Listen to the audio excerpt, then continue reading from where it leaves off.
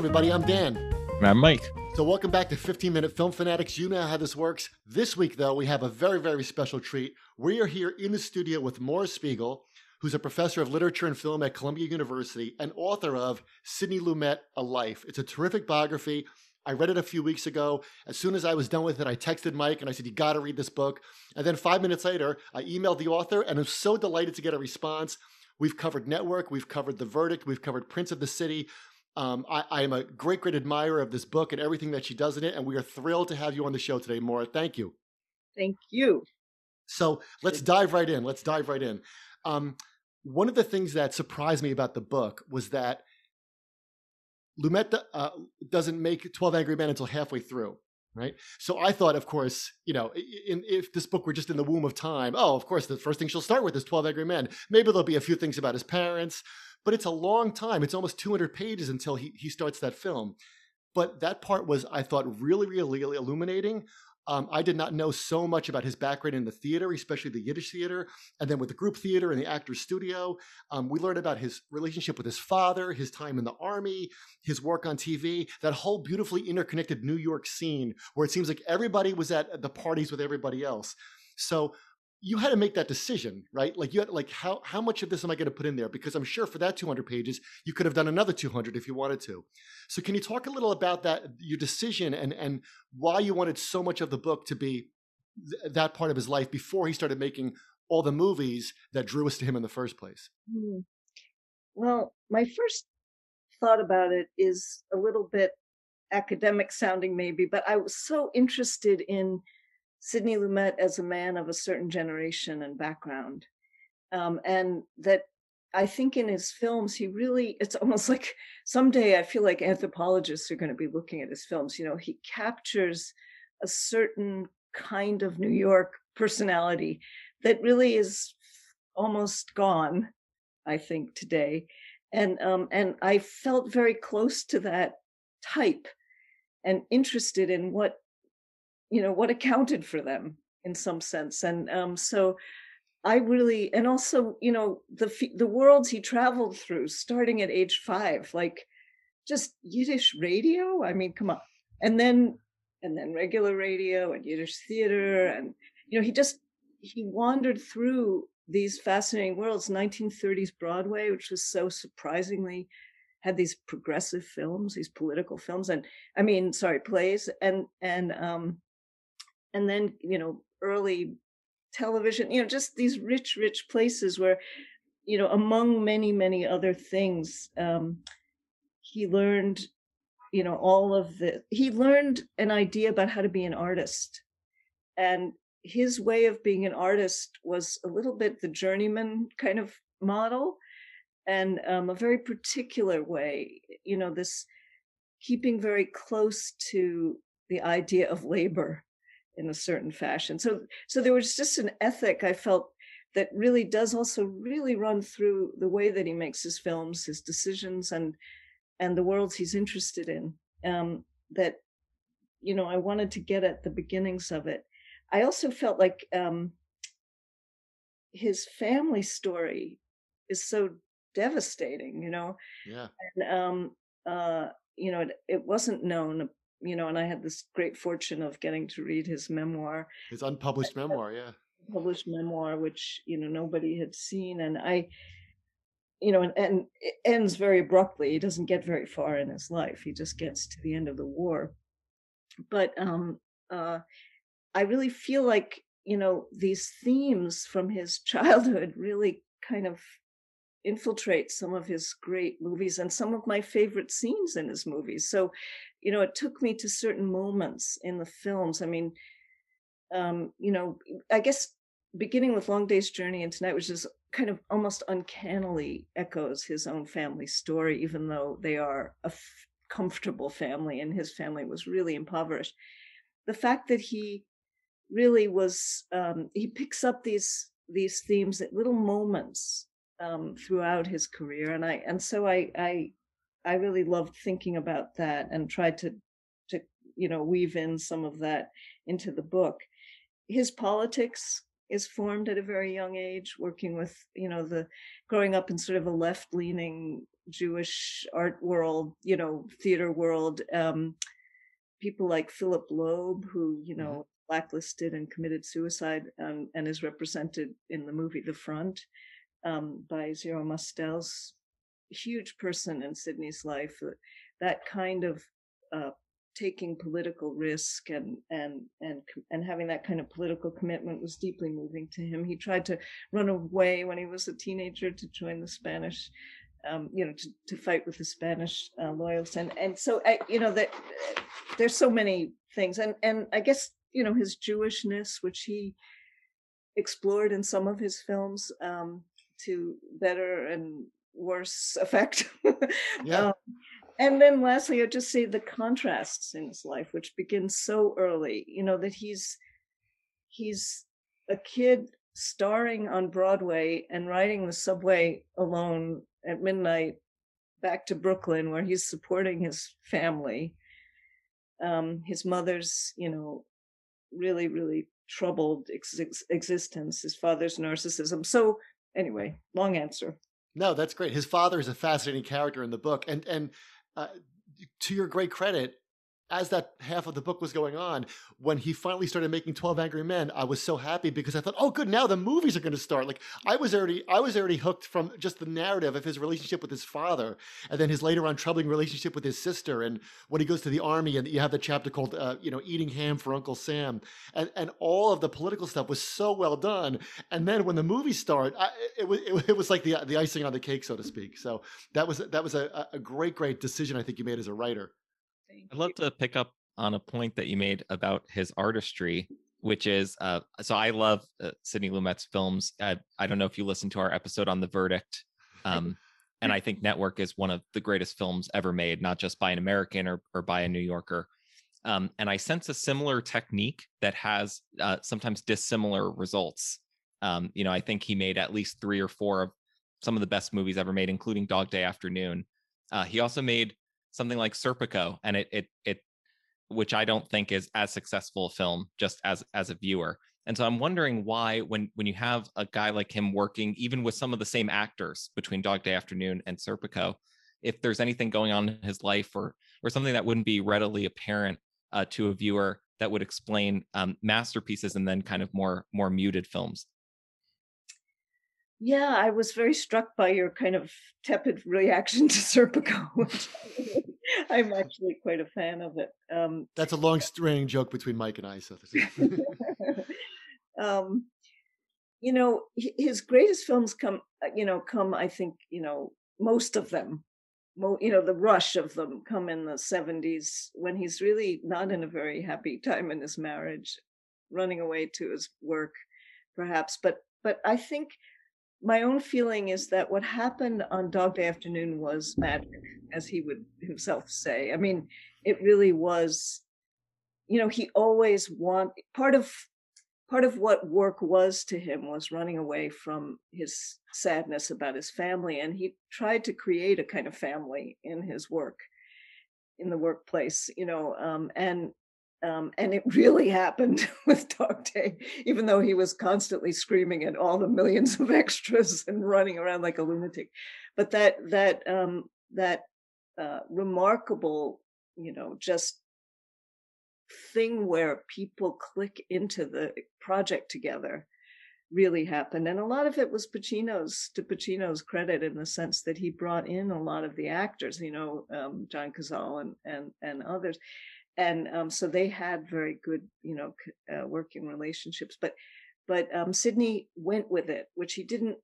It's the only film where he let people improvise. He really believed in writers. He often had the writers on the set. So, I think it's hard to compare Dog Day Afternoon to almost any film. It's my favorite of his films, but the theme in his work of true life stories is, to me, one of the fascinating things, that he was attracted to these 4 true life films, and that he had a more sophisticated idea of how to do that in Dog Day, partially because it was on television. So he had this mediation of the media there. So there were, just a million different wonderful strategies that he came up with in that film, I think.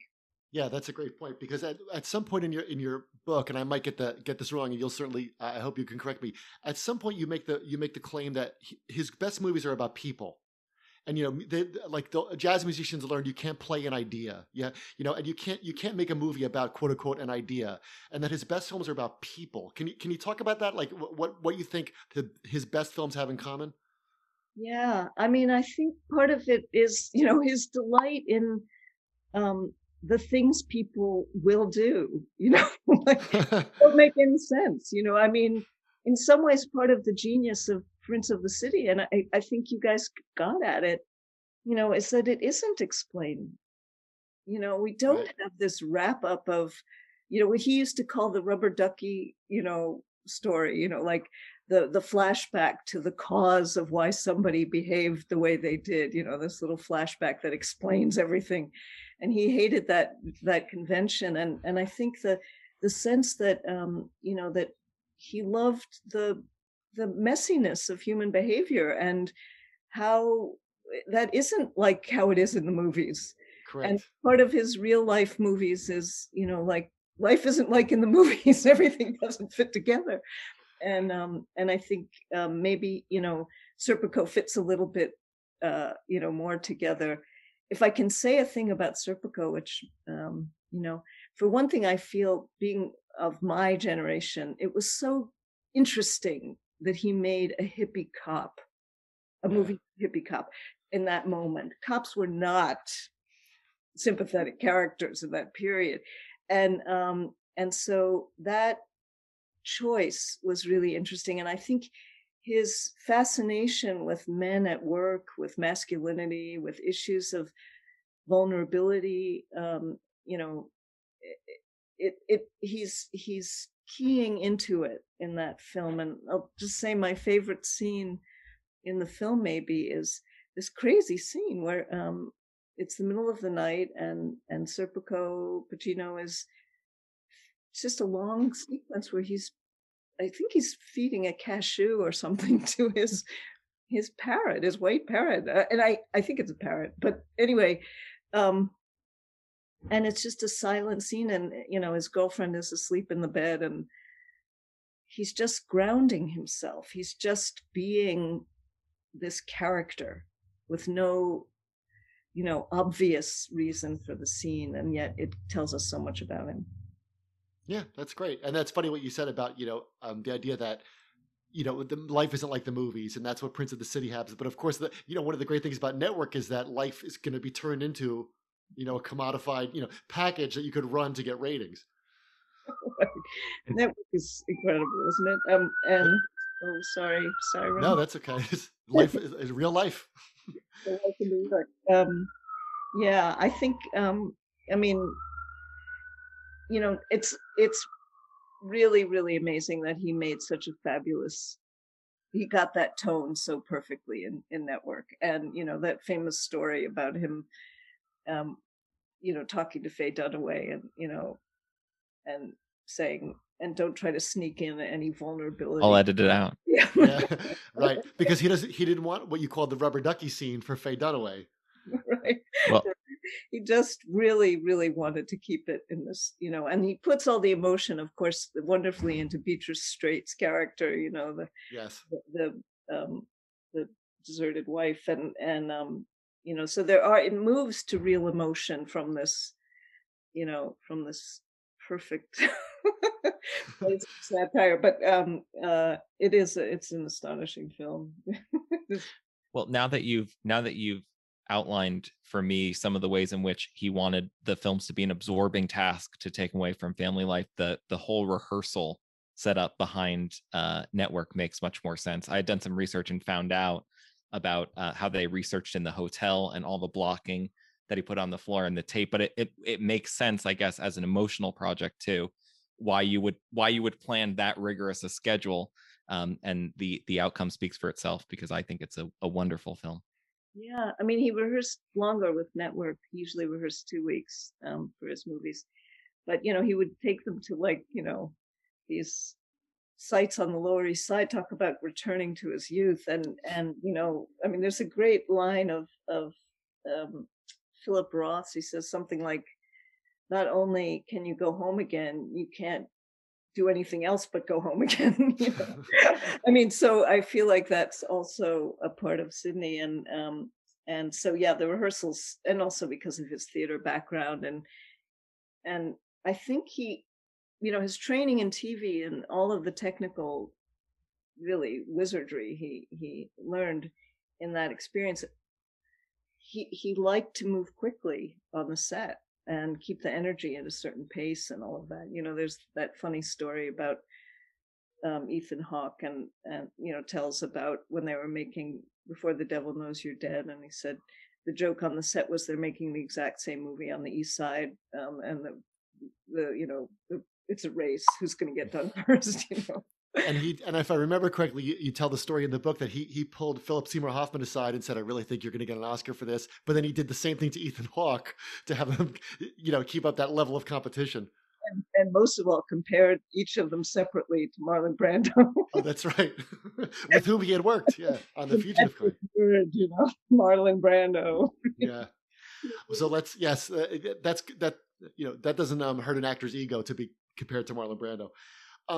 You know, one of the great things about your book was it almost made me, you know, come up with this kind of confession, which is that after I finished it, I thought to myself how much I had taken him for granted as a director. So, you know, we've spent, you know, Mike and I and you, we've spent our whole lives watching these films. And if someone says to you, who are the great directors? You know, I want to learn about film. Who should I watch? So you say all the usual suspects. You know, you say, you know, Hitchcock and Ford and Howard Hawks and Fellini and all these people. But if someone said to me, well, Dan, well, what about, you know, Sidney Lumet? Like, oh yeah, of course, right. But he doesn't immediately spring to mind, and I felt guilty about that. Which maybe that was your intent, and if so, it worked beautifully. That, you know, I wondered how much of your book was an attempt to kind of get him in that circle and get him in that pantheon, and why maybe he isn't thought of right away, like the way some other more flashy directors might be. Yeah, I really thought about it a lot, you know, and I think there's a lot of different reasons. You met the filmmakers that you just mentioned in that wonderful list, are all pretty much signature filmmakers. I mean, you can recognize their style. I mean, Hitchcock. I mean, and Sure. and Lumet actually kind of had a little bit of contempt for Hitchcock, which surprised me. Sort of, you know, that he just does the same thing over and over. Part of this journeyman kind of idea about being an artist for him really was about trying different things and continuing to expand your capacities. But I think, and he really didn't like it when any cinematic gesture was obvious. You know, the things that get made fun of in Hitchcock by Mel Brooks and his film, you know, Sure. High Anxiety. So that, you know, that so I think partially it's that people don't realize he made all the films he made. You know, like, right. Who knows that he made Long Day's Journey into Night and The Wiz? The same guy made those two films. What? Right. I mean, so there's, you know, it doesn't make sense. And I think about people like, you know, Scorsese, who also made a wide range of kind of films, but he got kind of his name established through a certain kind of film, you know. It seemed to me, you know, Mean Streets, Taxi Driver, even though they're separated by other films. But I think that I also feel like, and this is just something I'm trying to understand, and I haven't quite figured it out. I'm actually writing another book about his films, which is an academic book. So that was part of why I felt comfortable not going, you know, giving half the book to his childhood and early life. But that there, you know, some of the great Kubrick, Scorsese, some of these great filmmakers really pushed us, and you mentioned Tarantino at one point, yeah. Push us into a very unexpected emotional place, moral place, ethical kind of skew, you know, we're askew to our usual moral grounding. And I just feel like Sidney didn't do that exactly, although he complicates morality in all kinds of ways. It isn't to sort of shock us into a different, anyway, I don't know yet. No, correct. I mean, he is much less I don't want to say, not self-congratulate, that's the wrong phrase, but when you watch a Scorsese film now, at least certainly the ones he's done in the last 20 years, you know it within 5 minutes that he is as part of the experience as the actors are, but Sidney puts himself in the background, so to speak, and kind of like, he doesn't want you to think about that he was there. Whereas when you watch a movie like Goodfellas, which we love, you're always aware that you're watching a film, if that makes any sense. Mike, you were going to say something? Yeah, he has a very self-effacing talent. And I think it's really interesting and telling for what you just said. I know, for example, David Mamet wrote the screenplay, but in the beginning of The Verdict, the alcoholic thing that Frank does to establish himself is kind of tilt as he's playing pinball, which is that's kind of the joke, right? And you can see the glass on the window and the light coming through the window and the glass, and the stumbling and the other stuff is established later. But that early establishing shot says, this is a man lost. This isn't The Lost Weekend or some other kind of film about alcohol. Yeah. There's a crazy story about pinball with Lumet, which is that he used it as a kind of, I don't know what to call it, sort of, he would play pinball in the morning, and if he did well, he thought it was going to be a good day. He said that it wasn't in the Mamet script. Right. I didn't know that. It's such a strange. When I came across that, I was completely thrown. He's so unsuperstitious, and so Anyway, yeah, it's a surprise. Anything that you would urge upon us as we wrap up here? Urge upon viewers, like what are some of the films that don't get as much attention that you think deserve a second look for all the film fanatics out there? Yeah. Gosh, I really, it's hard because I like so many of them, but I'm a big admirer of Daniel, which really, was a victim of the wrong movie at the wrong moment for reasons I won't spend time going into. I also, know lots of people who love Garbo Talks, like just on the down low. I think it's a wonderful film. It also speaks to his early life. It's this film that is about pleasing mama. Yep. And that, was so impossible in his life. I think, Running on Empty also is a wonderful film. Going Back to the Pawnbroker is never a mistake. And I think,